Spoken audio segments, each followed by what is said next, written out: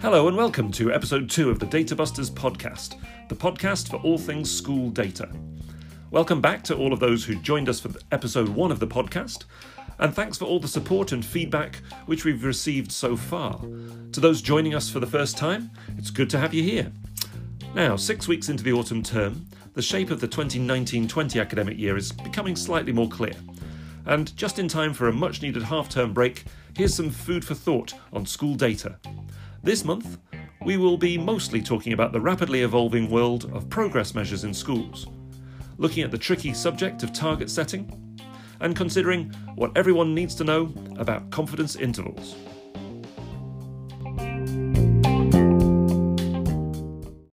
I'm Richard Selfridge, author of Data Busting for Schools, and joining me as always is James Pembroke, Data Buster extraordinaire, insight facilitator and all-round data guru. Hello Jamie, how are you doing? I'm all right, mate. How are you? Very well. Not too bad at all. Not too bad at all. Fascinating with how things are actually moving along quite so quickly with the things which we discussed in episode 1, the last episode in September, with the education inspection framework. There seems to be quite a bit of feedback that's coming back now that that's rolling into schools. Yes. Yeah, definitely. Yeah, certainly starting to hear some things on the grapevine, on the data vine. So stuff that I've sort of seen on Twitter, conversations that I've had. It's become a reality, I guess, that the inspections that have happened so far this term have been rather sparse on data. Absolutely. It's been interesting seeing things, talking to people in school. I spoke to Dan Morrow, who is based down in Erith, Thamesmead, from the Woodland Academies Trust. He wrote a piece in Schools Week, which we discussed, which was his experience of recent inspections. And he was saying, he put in his piece, he was very good, saying he was there armed with reams of data for the achievement conversation, ready to ride into battle for his staff and his children, his community, except that conversation didn't actually come. No. Which is reassuring, because that's what we were expecting. That's what we've been led to believe. But of course, everybody was a bit nervous about that. Yeah, I mean, I had an interesting conversation recently. I was doing a talk for some head teachers here in Gloucestershire, and I was talking about this moving away from a focus on data, that they're not going to be looking at data, that you could chase the inspector around the school with your spreadsheet, and they're just going to go, no, I don't want to look at it. I don't want to look at it. And there was an inspector in the room who kind of picked me up on this, actually. And she said, well, that's not quite right. It's not that we're not interested in data. It's about the effectiveness of that data. And I said, well, yeah, sure. I mean, they're not going to look at your data, but they want to make sure, ascertain whether your approach to assessment is effective in supporting children's learning. Absolutely. But they're not going to look at the data. So the point I was making, they're not going to look at the data, but yes, they do want to make sure that whatever it is that you're doing is having some impact, is having some effect, and is not an absolute waste of your teacher's time. So as we said last time, this is a good opportunity for schools to go through what they're doing and decide on, have those conversations about, is this useful? If not, let's stop doing it. Yeah, exactly. And Jeff Barton from ASCL, he did a piece in last week's TES, which I'll put again in the show notes. It's good to see him just basically saying, it's a bit strange, the changes that we've got, but it's his sense is that the time is to hold our nerve at the moment and just go with it and so trust it, because there are issues. I know that there's lots of small primary schools in particular are finding it a bit difficult with the deep dives into curriculum and so on, but from a data perspective, my goodness, it's so much better than it was. Yeah, I think so. Absolutely, I think so. Some freedom. Exactly. And then, but I say the important thing is that schools look at it, they think about what they're trying to do, and they, set a course and stick to it, I think. I think that, as we said last time, though, there are obviously, there's this kind of lag, isn't there, between from this point and schools actually, a lot of schools actually starting to take this opportunity. And it is still worrying that I am coming across schools, Matts, that are tracking, collecting data 6 times a year, tracking a hell of a lot of data, still using some kind of levels-based system, still talking about children making, 6 points per year, that sort of stuff. That's still very much a thing in many, many, many schools. So it's going to take a while for them to let go. I think so. We'll see how it all rolls out. The other big thing, of course, is that because we talked about the inspection data summary reports last time, and the primary ones now came out on the 9th of October. So we've had those. And they're out. They're out. And this has been very interesting. So they're out, and what a lot of head teachers have discovered on downloading those reports is that the utter greyness of them. Absolutely. So the statements, as we said, they're like sort of 3-4 pages of areas of interest, and that a lot of schools are finding that they are greyed out because they are not deemed to be significant, you know. So it's just saying, like, it's basically saying nothing to see here, nothing to see here. And I think some schools have taken this as a bit of a slight. And I'm saying, no, this is a good thing. It's good to be grey, Richard. It's good to be grey. Absolutely, good to be grey. Embrace it. Someone said on Twitter the other day, embrace the grey. You know, this is like that kind of, what was it, Naked Gun, nothing to see here, move along. Absolutely. Hopefully not with the explosions happening behind it, but nothing to see here. Move along. It's all fine. Grey is good. To paraphrase Gordon Gekko, grey is good. Excellent. Yep. So those are the primary ones that are out. And I got in touch with Ofsted to ask about it again, because it's that whole, when are they going to release them? And they said early October, which turned out to be the 9th of October. And then they've said provisional secondary. Early-ish. It's early-ish, you know. I'd say, yeah, exactly. The provisional secondary is due mid-November, they've said. So okay. What are we going for? We think that's the 17th? Do we think that's the 20th? Okay, yeah. Well, I mean, it's good that it's out, you know, because last year it was later than this. True. You're usually looking at around the half term to see any of this data. What we really need, Richard, is this stuff to be out on the 1st of September. Absolutely, and you've said this before, because the data's there and it comes out in other formats, in another form. Well, other organisations managed to get data out earlier, and I think it's time for, I mean, this is something we're going to talk about in another podcast. Exactly. Early access to data is important, and I don't really think the schools should be having to pay for that privilege. They need early access to data. And other organisations can do it, then maybe the DfE and Ofsted can too. Absolutely. Yeah. Excellent. So, lots of things which came out from last month's podcast. It was good to be able to see those things coming through and just getting a bit more of a sense of what this academic year is going to look like as we move forward. So, Jamie, schools, they've always assessed children in one way or another, and assessments at 16 and at 18, those in particular, they've been in place since before we were born. You know, we've had those forever. Yeah. And we've had statutory end of key stage tests for 20 years or so now. Yeah. And in the jargon, obviously, for those who might be interested, they provide an indication of children's attainment relative to their peers. Now, attainment is obviously used by the government in various ways, and one of those is to inform judgments about the effectiveness of schools and teaching. But for a number of reasons, using raw attainment to make judgments about the effectiveness of schools and teaching, it's problematic, isn't it? So this idea of the progress measures comes in there. Now, in terms of statutory progress measures, how have they evolved over time? What's your experience been? Well, if we go back a few years, it wasn't that long ago when we had 2 separate progress measures. So schools we had a levels-based measure, very simplistic. It looked at the expected level at each key stage, and then kind of subtracted one from the other, and that was how many levels of progress you've made. And of course, the expected progress across key stage 2 was to make 2 levels of progress, to go from a 2 to a 4, or a 3 to a 5, or from 1 to a 3.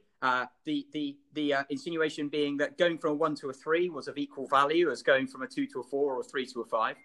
Yeah. And then we had at key stage 2 to 4, we also had a levels measure as well, where it's 3 levels of progress. And of course, more than expected progress being 3 levels across key stage 2 or 4 levels across key stage 4. And of course, it was incredibly simplistic. But the good thing about simplicity was everyone understood it. But running alongside this, of course, we had a value-added system as well, which no one really understood and no one really paid much attention to until it went blue in your RAISE report or green or what have you. And then people started to panic or celebrate, but didn't really understand. Do you remember the value added for a primary school was centered on 100, not 0? And the value added for a secondary school was centered on 1,000, which was incredible. Like anyone ever got no one ever really got below 990 or whatever. But So we had these two progress measures, and the weird thing about them was they conflicted one another. It was entirely possible for 100% of children to make expected progress across Key Stage 2, for example, to make 2 levels, but for your value added to be significantly below. So everyone had done what you expect them to do, but your progress wasn't good, which kind of was bonkers. It was possible for children who made 3 levels of progress to have lower value added scores than children who made 2 levels of progress. Yep. So there were these crazy kind of conflicts in the system, and people didn't really understand it. And of course, then levels went sort of 5 years ago. We got rid of the levels of progress measure, and we are left with the value added. So in secondary, we've got Progress 8, which is a combined value added score. And in primary, we have 3 value added measures for reading, writing, and maths. Reading and maths based on a test, and writing based on a teacher assessment, which just doesn't really work. So that's kind of in a nutshell where we are now. Yeah, I found it fascinating because when I was writing Data Busting for Schools, I did loads of research into, where did all this come from? How did we get, why did people introduce the progress measures compared to attainment and so on? And it is fascinating because a lot of it is clearly driven by central government, just basically saying, we just want a number to be able to say whether a school is doing well or not. Well, yeah. So, yeah. I guess what they're trying to do is give schools credit for the progress from any particular start point, even if children don't meet the expected standard, whether that be level 4 or 4B, or whether that be the expected standard now, or whether it be a grade 5 GCSE. You're trying to give children credit and schools credit for meeting that. And of course, back in the day, we had contextual value added measures, which added that additional layer of complexity, but some would say maybe a level of fairness to it, that it started to compare schools on more of a like-for-like basis, to include things like deprivation and SEND, mobility, maybe things like that, factors like that, which quite clearly have an impact. I mean, whilst it's nice to have a measure that gives schools credit for the progress children make, even if they don't meet expected standards, is it really giving us an idea of the school effect? Yep, exactly. And then you're looking at that and saying, because people did want to have that sense of trying to have some kind of numerical analysis to say whether a school, as you say, was adding value and what was the school actually doing. And it's the progression of it has been fascinating, because obviously you had the central government requirement to have some kind of progress measures, but then schools that all began to say, but our contexts are very different. And then you ended up with the contextual value added scores of sort of 10, probably getting on for 12, 15 years ago now. Yeah. And then those all got, the concern of that was, of course, was then that you were expecting different amounts of progress depending on the children. And then that concerned other people. So then it all got thrown out. Yes. And now we've ended up with these progress measures, which still, it's that whole balance, isn't it? Yes, people are going to ask what's happening in schools and how do we know? Yes. But sometimes those numbers just get a little bit too blunt. Yes. And don't really. There are arguments in favour and against contextual value added, obviously. And in an ideal world, you don't want to make excuses or allowances for children's sort of low progress, low attainment, because they are from certain backgrounds, because all that does is exaggerate the gaps that we have, there clearly is an attainment gap between the most disadvantaged children and other children. But at the same time, is it right to sort of compare all the schools on a level playing field when many schools are dealing with a lot of sort of social disadvantage that they are not responsible for? So it comes down to, what is the school effect?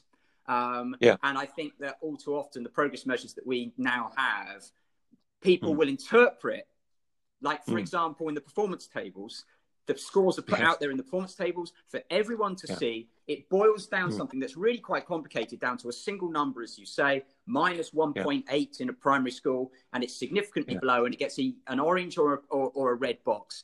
And then that affects, influences parents' decision potentially on what school they send their children to, and can even influence house prices in an area. And that's exactly. There's loads of research into that, isn't there? Concern. And then the schools, of course, then begin to say, well, if we're going to be judged by these numbers, we're going to have a good look at the numbers. Because, again, I know you do a fair amount of analysis of this, just the extreme values that you can get within progress measures, just because if you're on the outer edges of the distribution, then the numbers all get very interesting. Obviously, most people in the middle are getting similar-ish levels of progress. Yeah. I mean, in fact, I was talking about this earlier, that at the far ends, you can get these kind of really crazy scores. Often they're smaller schools. So really small schools can have these really, really low or very, very high scores. They've just got a handful of children. They might have some outliers in their data, which really boosts or lowers those scores. So within a few percentiles at the extreme end, you can get these crazy kind of range of scores. But the vast majority of schools, like 80% of schools in the middle, there's very little difference between their progress scores. And maybe we can infer too much from these progress scores. And I think my main concern is how robust they are. I mean, for all the issues with Progress 8, and there are clearly some issues, people have discussed a lot about the impact on the curriculum that Progress 8 has. At least the progress scores are based on a standardized test at one end to a standardized test at the other. And I know there will be some that might say, how standardized is the administration of Key Stage 2 SATs? Are there some weird things going on there? Well, maybe that's over-egged, actually. But Key Stage 1 to Key Stage 2 progress measures, that's not quite so clear. It's not standardized, is it? You've got teacher assessment at one end. You've got a mix of tests and teacher assessment at the other. And I've got major concerns about that. Yep, exactly, and that's being addressed by the reception baseline assessments, which we'll come to at another time. Yeah. That's being addressed by that, and you can see. I think with a lot of these measures, they can be gamed. There are problems with them, and it's almost trying to find the least worst version of them, because it's a bit like government, isn't it? There's no ideal one. There's just the one which is not as bad as the other ones. Yeah. I suppose I have, and now I know that I guess you talk to people about statisticians that analyze this stuff, and they'll say there's a good correlation between Key Stage 1 and Key Stage 2. But then again, I remember sitting in meetings, years ago, and head teachers being very open about the fact that, quote, we don't do level 3 at Key Stage 1 anymore, which is kind of, wow. And then there's the infant junior school thing, where there are infant schools that quite clearly don't do this, but there are infant schools that maybe assess on the high side. There was that paper by Education Data Lab that said, actually, if anyone is getting it right, it's infant schools that are getting it right, because since we scrapped Key Stage 1 tests, infant schools results at Key Stage 1 have been fairly similar to pre and post those Key Stage 1 tests. But it was the primary schools. It was the primary schools Key Stage 1 results that just dropped off a cliff. That was back in 2005, I think. So it got bang, down it went. So there's all that kind of issue. A head teacher I spoke to quite recently said she used to be a Key Stage 1 teacher. She was a Year 2 teacher. And she said when she was a Year 2 teacher, she was told by her then head teacher that they had a quota system in the school. You could only have no more than 5 level 3s, but they had to be balanced out by so many 2Cs. So this stuff goes on. Exactly. This stuff goes on, and I know that there are junior schools, and I don't want to labour this point. There are junior schools where 60 odd percent, 2/3 of children coming in are categorised as high prioritainers in an area where all the local primary schools have got about 20-25% high prioritainers.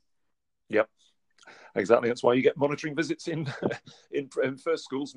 50% of them get monitored because, again, people are just, unfortunately, as things move forward, that there are incentives within the system for people to game things or to massage things. And so, as I say, there are clearly issues within the whole of the progress measures environment. I mean, I think it is interesting, though again, thinking about how things have developed and how we're moving on.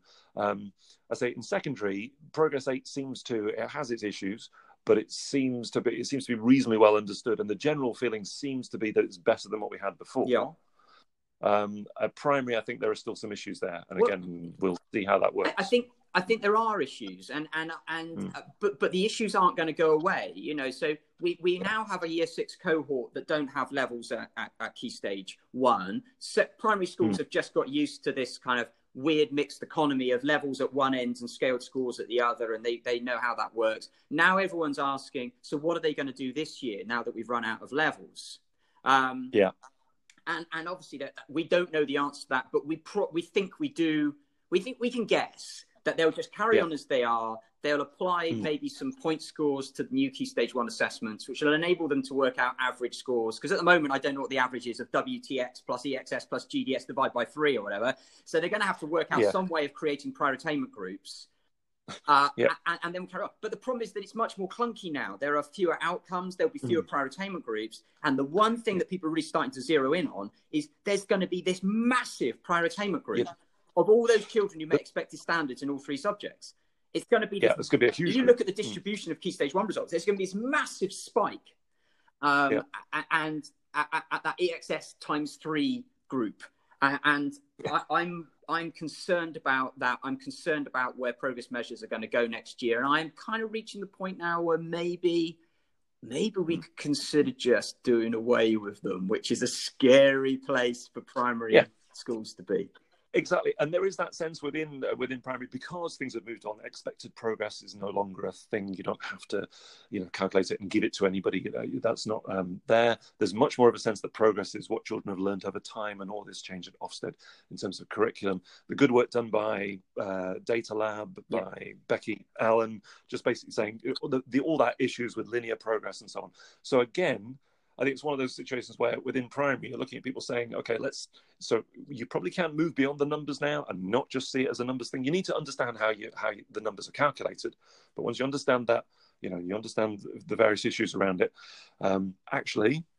it's let's move on a little bit. But can you move beyond the numbers when the numbers are so public and they are and they're kind of presented in such a stark way, that you just can't hide from them. There they are. They're like these nice, brightly coloured badges that say that you're below average or well below average on the basis of, a few dodgy scores, a few outliers. I mean, one of the things they did do last year was they started capping the extreme negative progress scores, didn't they? Which was interesting. That's right, yeah. But it depended on the prior attainment group. So if you're in a higher prior attainment group, it would be capped at, say, -10. But if you're in a lower prior attainment group, it would be capped at like -20. Now, in the very lowest prior attainment groups, you couldn't get those sort of -25s or whatever anyway. But it didn't seem particularly equitable. And what was interesting was that they were capping the really negative ones, but they weren't doing the same with the really positive ones. So you could get children getting +32 progress scores, which I've seen, and that stands. Whereas if a child gets a -32, it gets dropped to -10 or something. So it just seems like, and there's the nominal scoring. Children who don't sit the test, what do we do with them? Let's just assign them a made-up number. Let's just give them 76, and we'll chuck them in. We'll chuck them in there. That we'll use them. So it just seems like there's a series of bodges going on. Yeah, definitely. Exactly. And I think that's partly as people begin to understand what's going on in the data more, that people put pressure on the departments that are producing the data to say, actually, it's unfair to judge schools by 1 or 2 children's results. We need to make, need to have a better system. So anyway, it looks like progress scores, again, as ever, it's a work in progress. You just need to, the more you know about them, the more you're able to discuss them, think about them, and then make some decisions and move on. It is vital. It is vital that people understand how they're calculated, and understand their limitations, understand their failings, and all the issues that are inherent in the system. It's important that Ofsted inspectors understand those, and that head teachers understand, and that governors understand them, because governors are very reliant on data, and they use that data to make some inferences about the school performance, which really we shouldn't do. They're not an indication of school effect. They do not really tell us how that school compares to another school. When you consider the context of the schools in terms of mobility and deprivation and other factors, they don't really tell us much about that. So we need to know their limitations. But I do worry when they're there in the public domain and their parents say, well, I don't want to send my child to that school because that school is an orange below average school. Mm-hmm. Absolutely. I mean, and we'll go on because we're going to have a discussion about target setting, because the two things kind of, they link in together. It's all this sense of, what is reasonable to expect of children. Anyway, so we'll see how things move on again with progress scores. Again, if you're listening and if you've got any questions, any views, anything you want to contribute, do get in touch. I say we're more than open to have people give some feedback.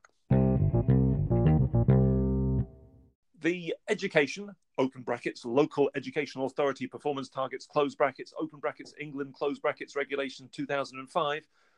It's a long title. That required that every local authority shall submit their targets to the Secretary of State by the 31st of January 2006 for the school years starting in 2006 and thereafter annually by the 31st of January of the calendar year.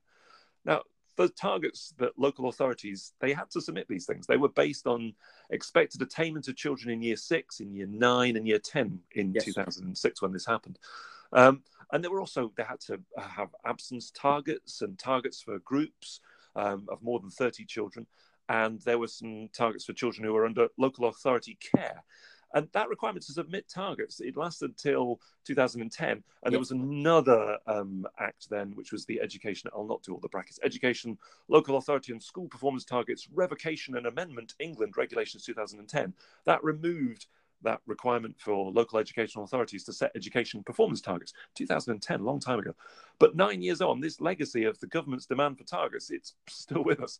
Now, you've seen all this evolve, haven't you? So, when did you first come into contact with targets and so on? Well, 2010, actually. So I worked in a local authority back then. And so it was the last year. And I just remember us sending out this spreadsheet to schools and then chasing the schools to get it sent back. And they would dutifully send back this spreadsheet, which we would then collate all these. And I guess that they were then sent off. And it had some numbers on. Usually the numbers were I just remember the numbers usually around sort of somewhere between 65 and 75%, I think, was most of the time. That's what they were. So just as long as you had a number in that range, that seemed to be okay. I don't think anyone picked a number and I picked a number. Think of a number. So no one seemed to pick a number that was lower than their previous number. I wonder why. Maybe I'm being cynical, Richard, but who would pick a number lower than their previous one? I think that the game was make it about 3 percentage points higher than your previous one, and then it just seemed like picking numbers out of the air, mate. My experience of working in schools as a teacher, at that time, that sort of 2005 through 2010, people did ask you for expected attainment for your children and so on. And I always assume it was a two-way professional conversation. I was happy to have that conversation with head teachers and whoever, and you have that discussion saying, of course we'll set reasonable targets for these children and we want them to do well. And I say it was just part of what you did. When again looking into the research of targets, it's also interesting. If you look 10 years before 2006, 1996, again then it was much more sporadic. We'd only just had key stage tests, and clearly at that point, a lot of schools were just doing largely what they wanted, and you could see that there were gaps there. So by 2006, I can see why central government was saying, actually, since we're involved now and we're getting stuck in, give us your numbers. But also by 2010, the new government came in and basically said, actually, let's not do that anymore. We've got different priorities. I think the point had been made to schools. You've got to set challenging targets for your children, expect a lot of them, and stop saying, what can you do with children like these? Which was, that was the anecdotal worry that there was at the time. But anyway, we had targets that came through. But then the legacy of that, certainly over the last 10 years, schools still have a slightly problematic relationship with targets, because you get into estimates and so on and all of that. The old, what's the difference between, it's not a joke, what's the difference between an estimate, a prediction and a target? Absolutely. So often these words are used, they sort of seem to be interchangeable, but they're not, they mean different things. So FFT talk about estimates, the DFE talk about estimates in the value-added measures. So an estimate really is based on chance, I guess, on probability or whatever. It's based on what children with similar prior attainment do on average.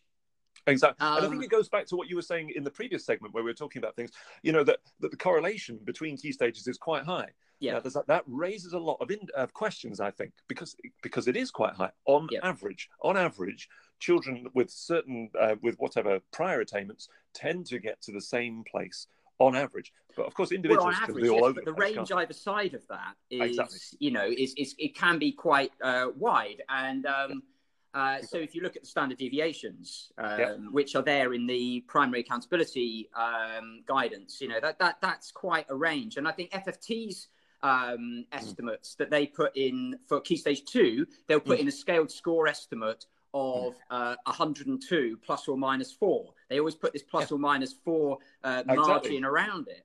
And if you look into the detail in the FFT literature and the rubric that comes with FFT estimates, they're quite clear about this and say, these are group estimates. They don't necessarily mean anything for an individual, and there's a range here as well. But those estimates they're clearly based on, broadly this group of children. If you've got this as a prior attainment, this is what we're expecting at the next attainment measurement. So those estimates, again, they make sense in that group. The estimates are nationally on average, a child with this type of prior attainment tends to do this. Yep. And, you might give it a probability or a sort of percentage chance. So it's like 72% of children with this prior attainment tend to get here. Yep. So there's the estimate part of it. And then there's the prediction part of it, which is essentially a teacher saying, this is what I think will happen. Yep. Put aside the estimate. Estimated outcome is this. This is what I think will happen. And then there's the target. This is what I want to happen. And all those things could be different. Exactly. So when you're submitting those targets to the LA back in the day, or maybe these days, you're still submitting because there are still local authorities that want to collect the stuff, and MATs as well. MATs certainly do, Yeah, and governors want to see some. Are we giving them predictions? Are we giving them targets? Or are we giving them estimates? Exactly. Yeah. And does anyone really know the difference? And do I know the difference? I don't know, Richard. Maybe I'm just guessing. Exactly. And there's an interesting discussion about this because, at what point are targets for children, for students, for the learning in schools, at what point, do we share them with the students, and when are they useful for the students? Because again, historically in primary, a lot of the time, the targets that have been set haven't necessarily been set with the child or with the child's knowledge. In secondary, maybe a little bit more, because you want to know what you're going to get for your GCSEs because you're thinking about it. Absolutely. A levels, you need to know the targets for your UCAS applications. So applying for university, you need to know those targets. So my daughter is in year 13, and those are very, very important to her. I'm not so convinced about target setting in primary. I'm not really sure. First of all, setting a target of a scaled score seems a bit of a weird thing to do. So this child, because what that is more about is not about the child. I think that's more about the value added system. Yeah. It's what is the line this child needs to cross in order to get a positive value added score. They need to at least get 107, and then then they'll get, or they need to get 92. But surely that's at odds with what we want for the child. And I guess what your target should be is for them to meet the expected standard. Yeah. So isn't the target really for all children who can meet the expected standard to meet the expected standard? Yeah. I know there's also the higher score thing as well, and greater depth, but essentially we're looking at children meeting expected standards, aren't we? Exactly. You're looking at people, it's part of the reason why we use gradings generally. You group, various results together. So as you say, expected standard, that could be a number of scaled scores you could put into that. But it makes sense to say, actually, we want you to stay within that block. That's what we expect. Your target is to stay within there. But again, or the target for the teacher or for the school, we're aiming to make sure that children make what we regard as, solid development. I'm deliberately not using the word progress because of the discussion we had earlier, but you want solid development for the children. So rather than trying to put a number on it because of, again, distribution of scaled scores even, or standardized scores, that most people are getting in there between sort of, there are a lot of people between 95 and 105 on a standardized score, and not so many there's fewer people between 105 and 110, for example, whereas you might assume that, between 100 and 105, there'd be the same number of people as from 105 to 110, but there aren't. There's more people in the middle of the distribution. Yeah. So therefore, there's more results in the middle of the distribution. So there's all kinds of issues around that. Yeah. So I think in terms of targets of primary, where you're going to use them, it's to say, okay, given a child's prior attainment, if they're in the middle, they should be staying, in the middle. If they can move up, great. If they're at the top, they should definitely stay at the top. And if they're at the bottom end, you should be doing everything you can to move them into the middle. You shouldn't just be leaving them at the bottom end. And it's not a norm reference thing, is it? It's not like there's I suppose there is a kind of a quota on how many children nationally can meet the expected standard, but when we've got 2/3 of children meeting expected standards in the maths and reading test now, broadly speaking, 2/3, 3/4 now meeting that. Those children that are working towards at Key Stage 1, you want to try and get as many of those children up to the middle. Well, it's not the middle, actually, is it? Because actually expected standards is below the middle, because if you've got 75% of children that are getting 100 or more, that's we talked about this last time, the confusion between standardized and scale score. So I think, the target is to get as many children to meet expected standards as possible, which is obviously different than in comparison to Key Stage 4, where you are looking at children getting 4s, 5s, 6s, 7s, 8s, 9s. Yeah. And targets, I think, become more meaningful. I'm just not entirely sure if it's a valuable process. Exactly. And my concern is that, I think the targets to be shared with pupils are really valuable in an examination year, saying, at the moment you're on target to get this, maybe you could do more to move up. I think that's useful. The concern that I have is the secondary schools that I speak to parents and those working in them, where targets have been set in year 7 or 8 for pupils. And you think, Tom Bennett is always good at that. He said, basically, the target for children in my class is an A. That's your target. Why would you set anything other than an A for a child in year 7 and say, right, your target is the highest that's possibly available? Because, just aim high.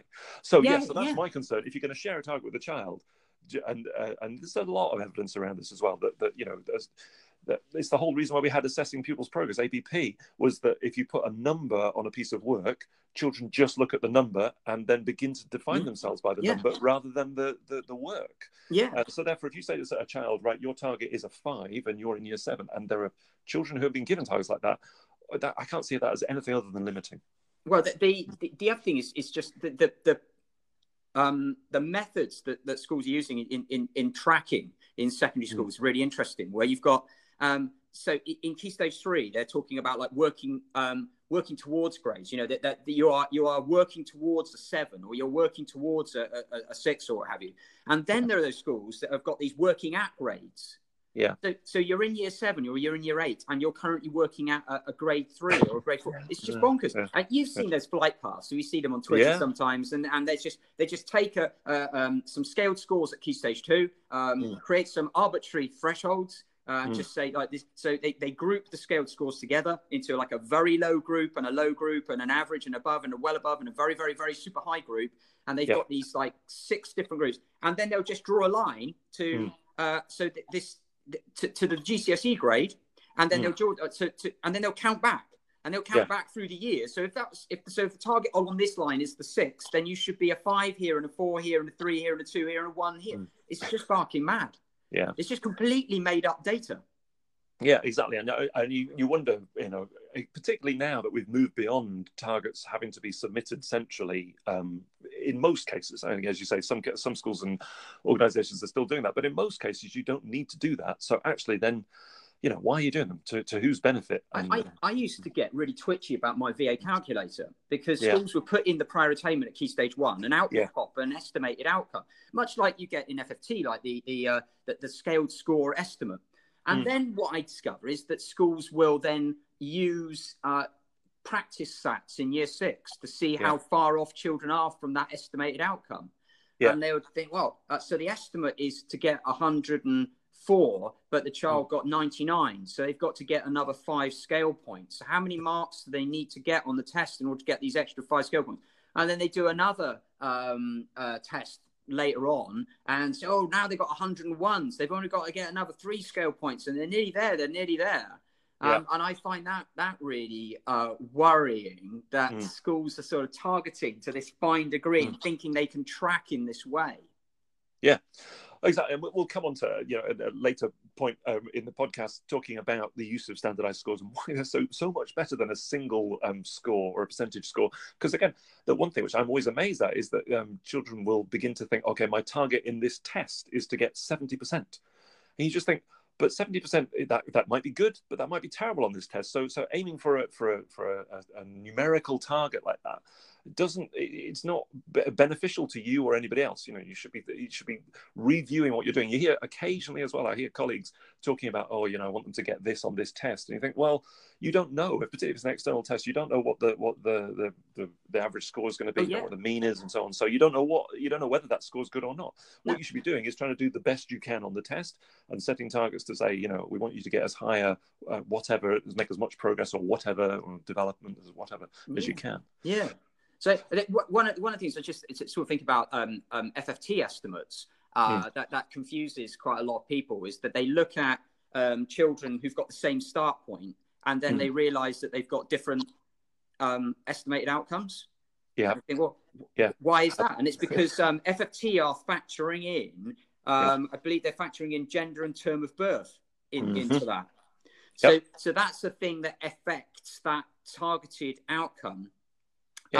The other thing that confuses people is that the summary estimate that FFT produce, which is 72% of children to achieve the expected standard at Key Stage 2, for example, that's based on the average outcome for schools with the same kind of prior attainment. So on average, schools like your schools with this sort of prior attainment get 72%. But then you look at the individual estimates. The individual estimates are basically based on their children that have got a greater than 50% chance. So it's a different thing. And then schools add up the individual estimates, and it comes to 95% are targeted to achieve the estimated to achieve the. And they go, why is that different to the set? You said 72% is my aggregated one, and I've just aggregated these individuals. It's 94%. How is there this difference? So there's this sort of lack of understanding there. There's the use of gender and term of birth in the individual estimates, which causes confusion. It's not simple, and people really need to get under the skin of this. Exactly, and understanding the data is the important thing. There's that thing, the estimates are a sense of, well, broadly, this is what happens for children within this prior attainment group or who've come from this position.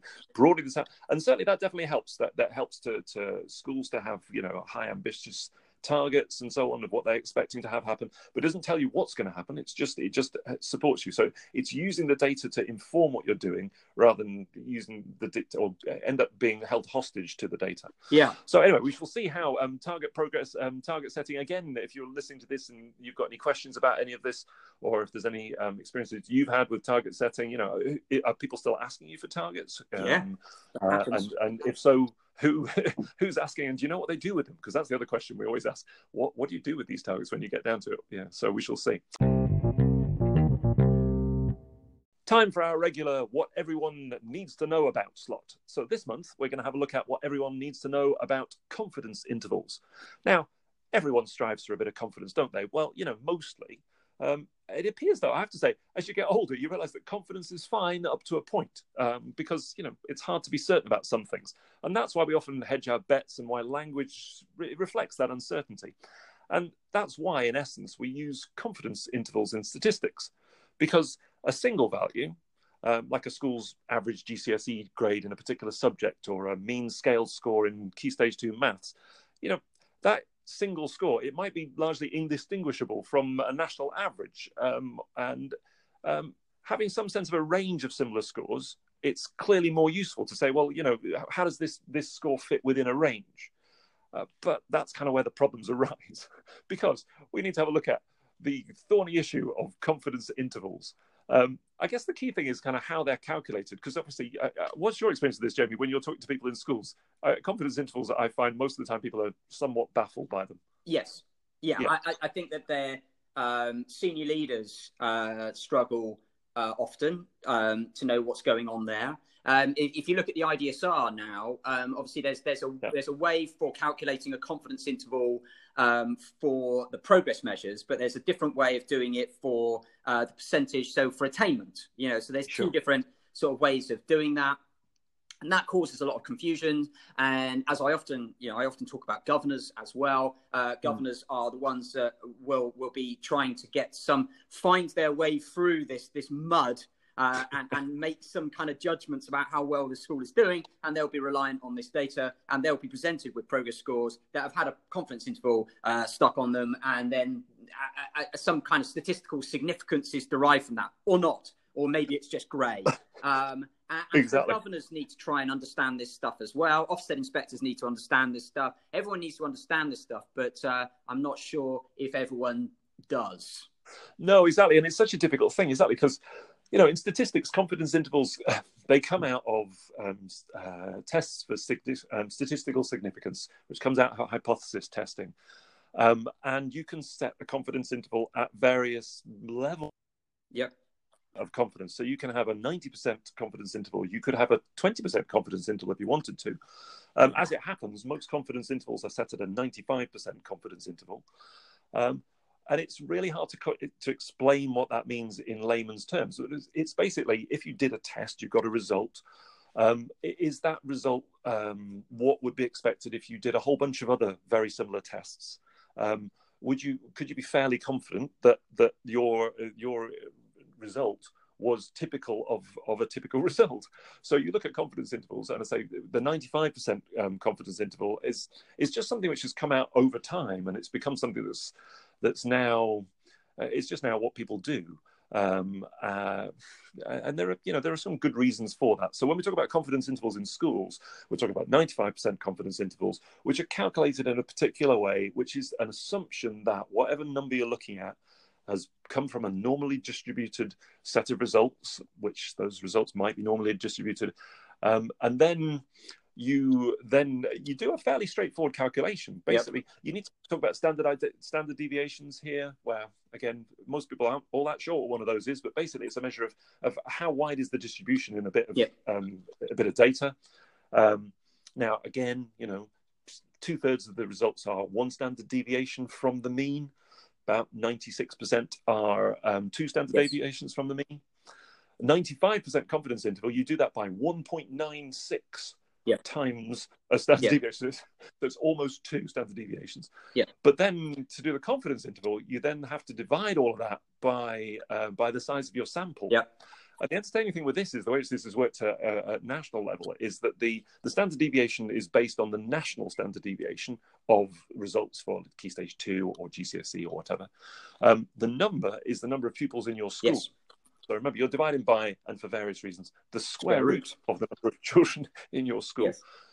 The long and the short of that is, if you're a governor, for example, and you're looking at those confidence intervals you're given that say, okay, the result was, let's say, minus 0.2, and the confidence interval is between -2 and whatever, 1.7 or something. It'll be equally matched around your score, and the size of the confidence interval is directly related to the number of pupils within your school.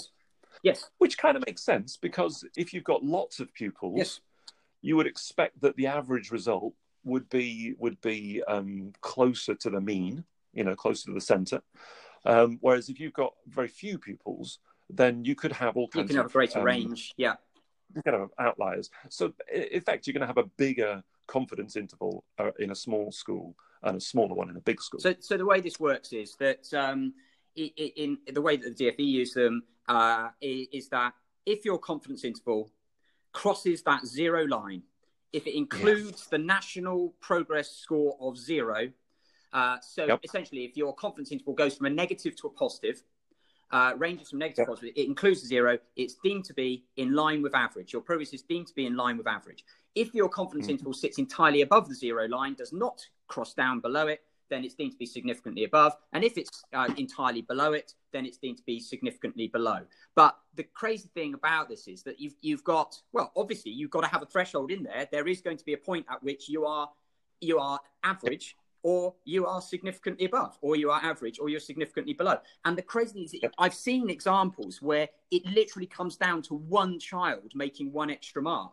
And I've actually recalculated some schools' progress scores where exactly that happened, where they've got a progress score where the lower limit of the confidence interval sits directly on the 0 line. So it's deemed to be average. Now, one child scoring one extra mark is enough to push that just like the width of a feather up.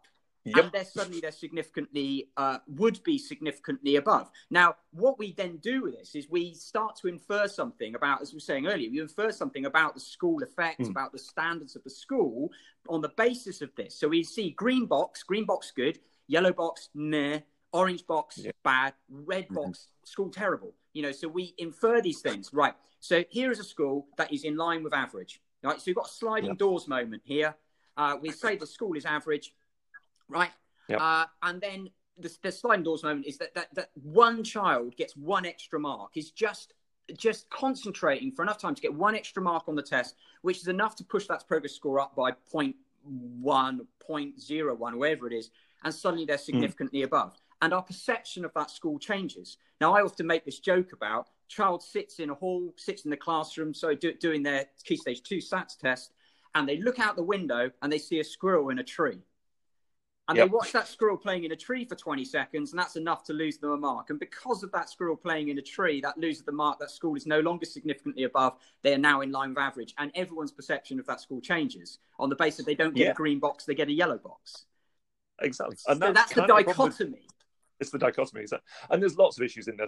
It's the problem with, because people want to be confident, and we've got a confidence interval. It means I'm confident now, and something is significant. That means it's important. And of course, we know it's just not what that terminology means.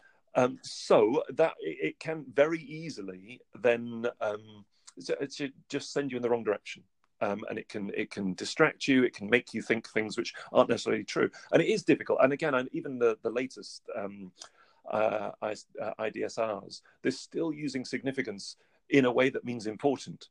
And you just think, please don't. It means it's different. It means it's substantially different to something. So like you were saying, if you've got a confidence interval that's entirely above, what that means is, assuming that all of those numbers are reasonable, that there's something different about this school for some reason. There's something different. Now, if you said there's something different because the children have got better results, okay, well, what's different about the school? There's something different, which means the children have got weaker results. Well, is that something different?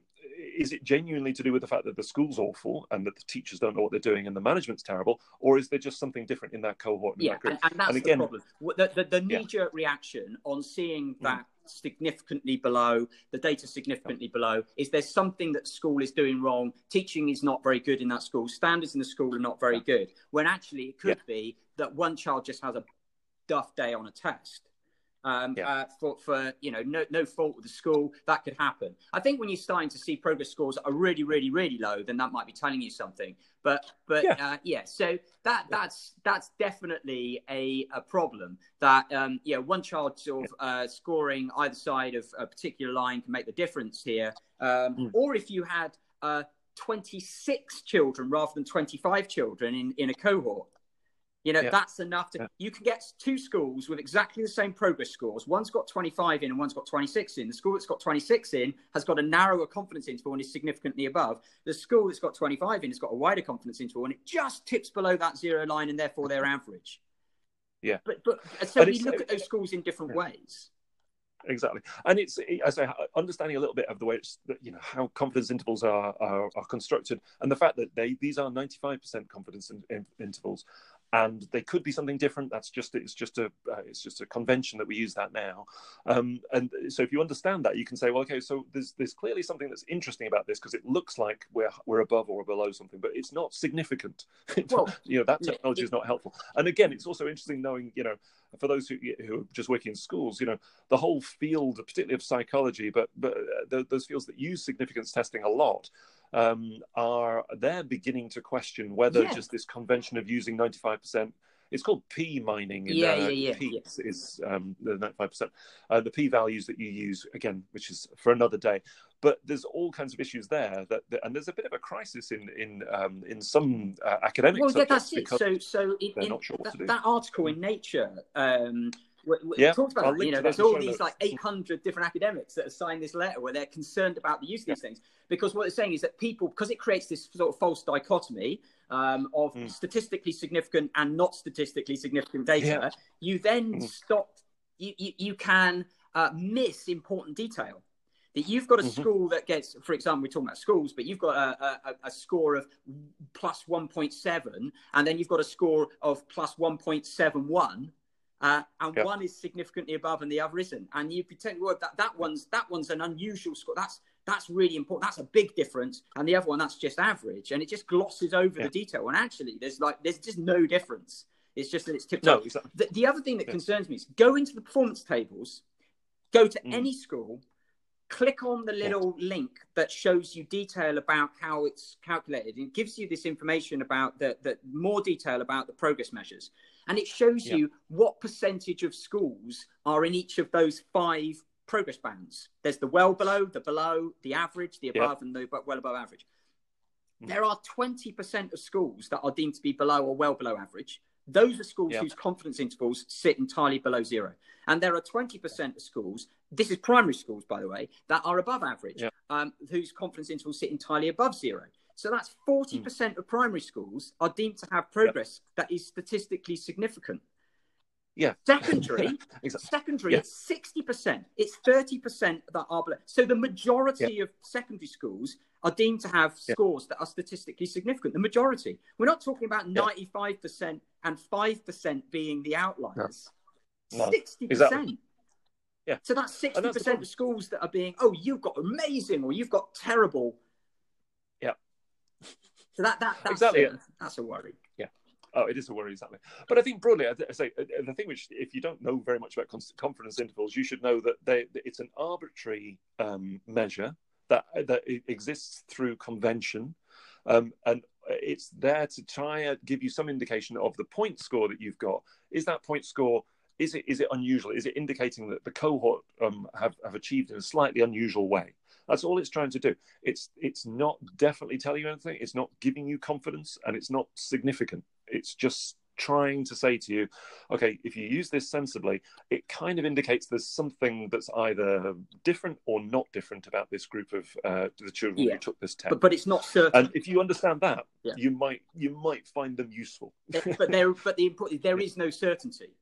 If the school is in line with average, then we can't really say anything about those progress scores at all. If it's significantly above or significantly below, then we might say that, that's quite high, but there's still, we can't say with any degree of certainty. No, exactly. So anyway, I hope that's brought a little bit of light to people who don't know anything at all about confidence intervals. I say I ended up doing, there's like 2 or 3 chapters in my last book about it, because in order to really understand it, there's a whole bunch of stuff you need to understand. But that's broadly tells you, roughly how they're calculated, what they can possibly be used for. But again, just be very, very, very careful making very firm decisions based on the numbers you've been given. Absolutely. Don't judge a school by its colour. Excellent.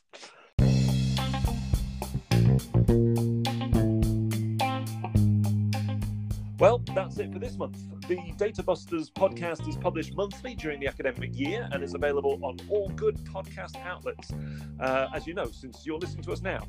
If you like what we're doing, please do recommend us to others. And if you've got any questions or anything you want to share, then feel free to send in a voice recording, which you can do via Anchor, which you can find a link to, or contact us on Twitter, either at Jack_Marwood or at JPembroke. And if you'd like to find out more about the current data landscape and what you need to know about data, Jamie, we're doing our Data Busters Days Out. We're going on tour, mate. We are. We're going on tour. Excellent. Very exciting. And we're aiming to get to places in the country that often that people don't tend to visit, or we're trying to get out around the regions, just sort of all the way around the country. For whoever wants to have us, wherever we think we can fit in. Yep. So we've got a number of things which are planned in. but particularly we wanted to let you know we're in Lincolnshire next month. Boston, Lincolnshire. 20th of November. That's the one. Yep. So that's all set up and ready to go. Looking forward to that. So if you're in that neck of the woods, and again, it'd be good to have you along. Yeah. Then I've got a couple of things in December. Moving on in January, we're in Peterborough. And then Leicestershire, 21st of January, Peterborough, and then Leicestershire on the 22nd. Yeah. And then we're up to the northwest, aren't we? Yeah, we're in Liverpool on the 30th of January. Yeah.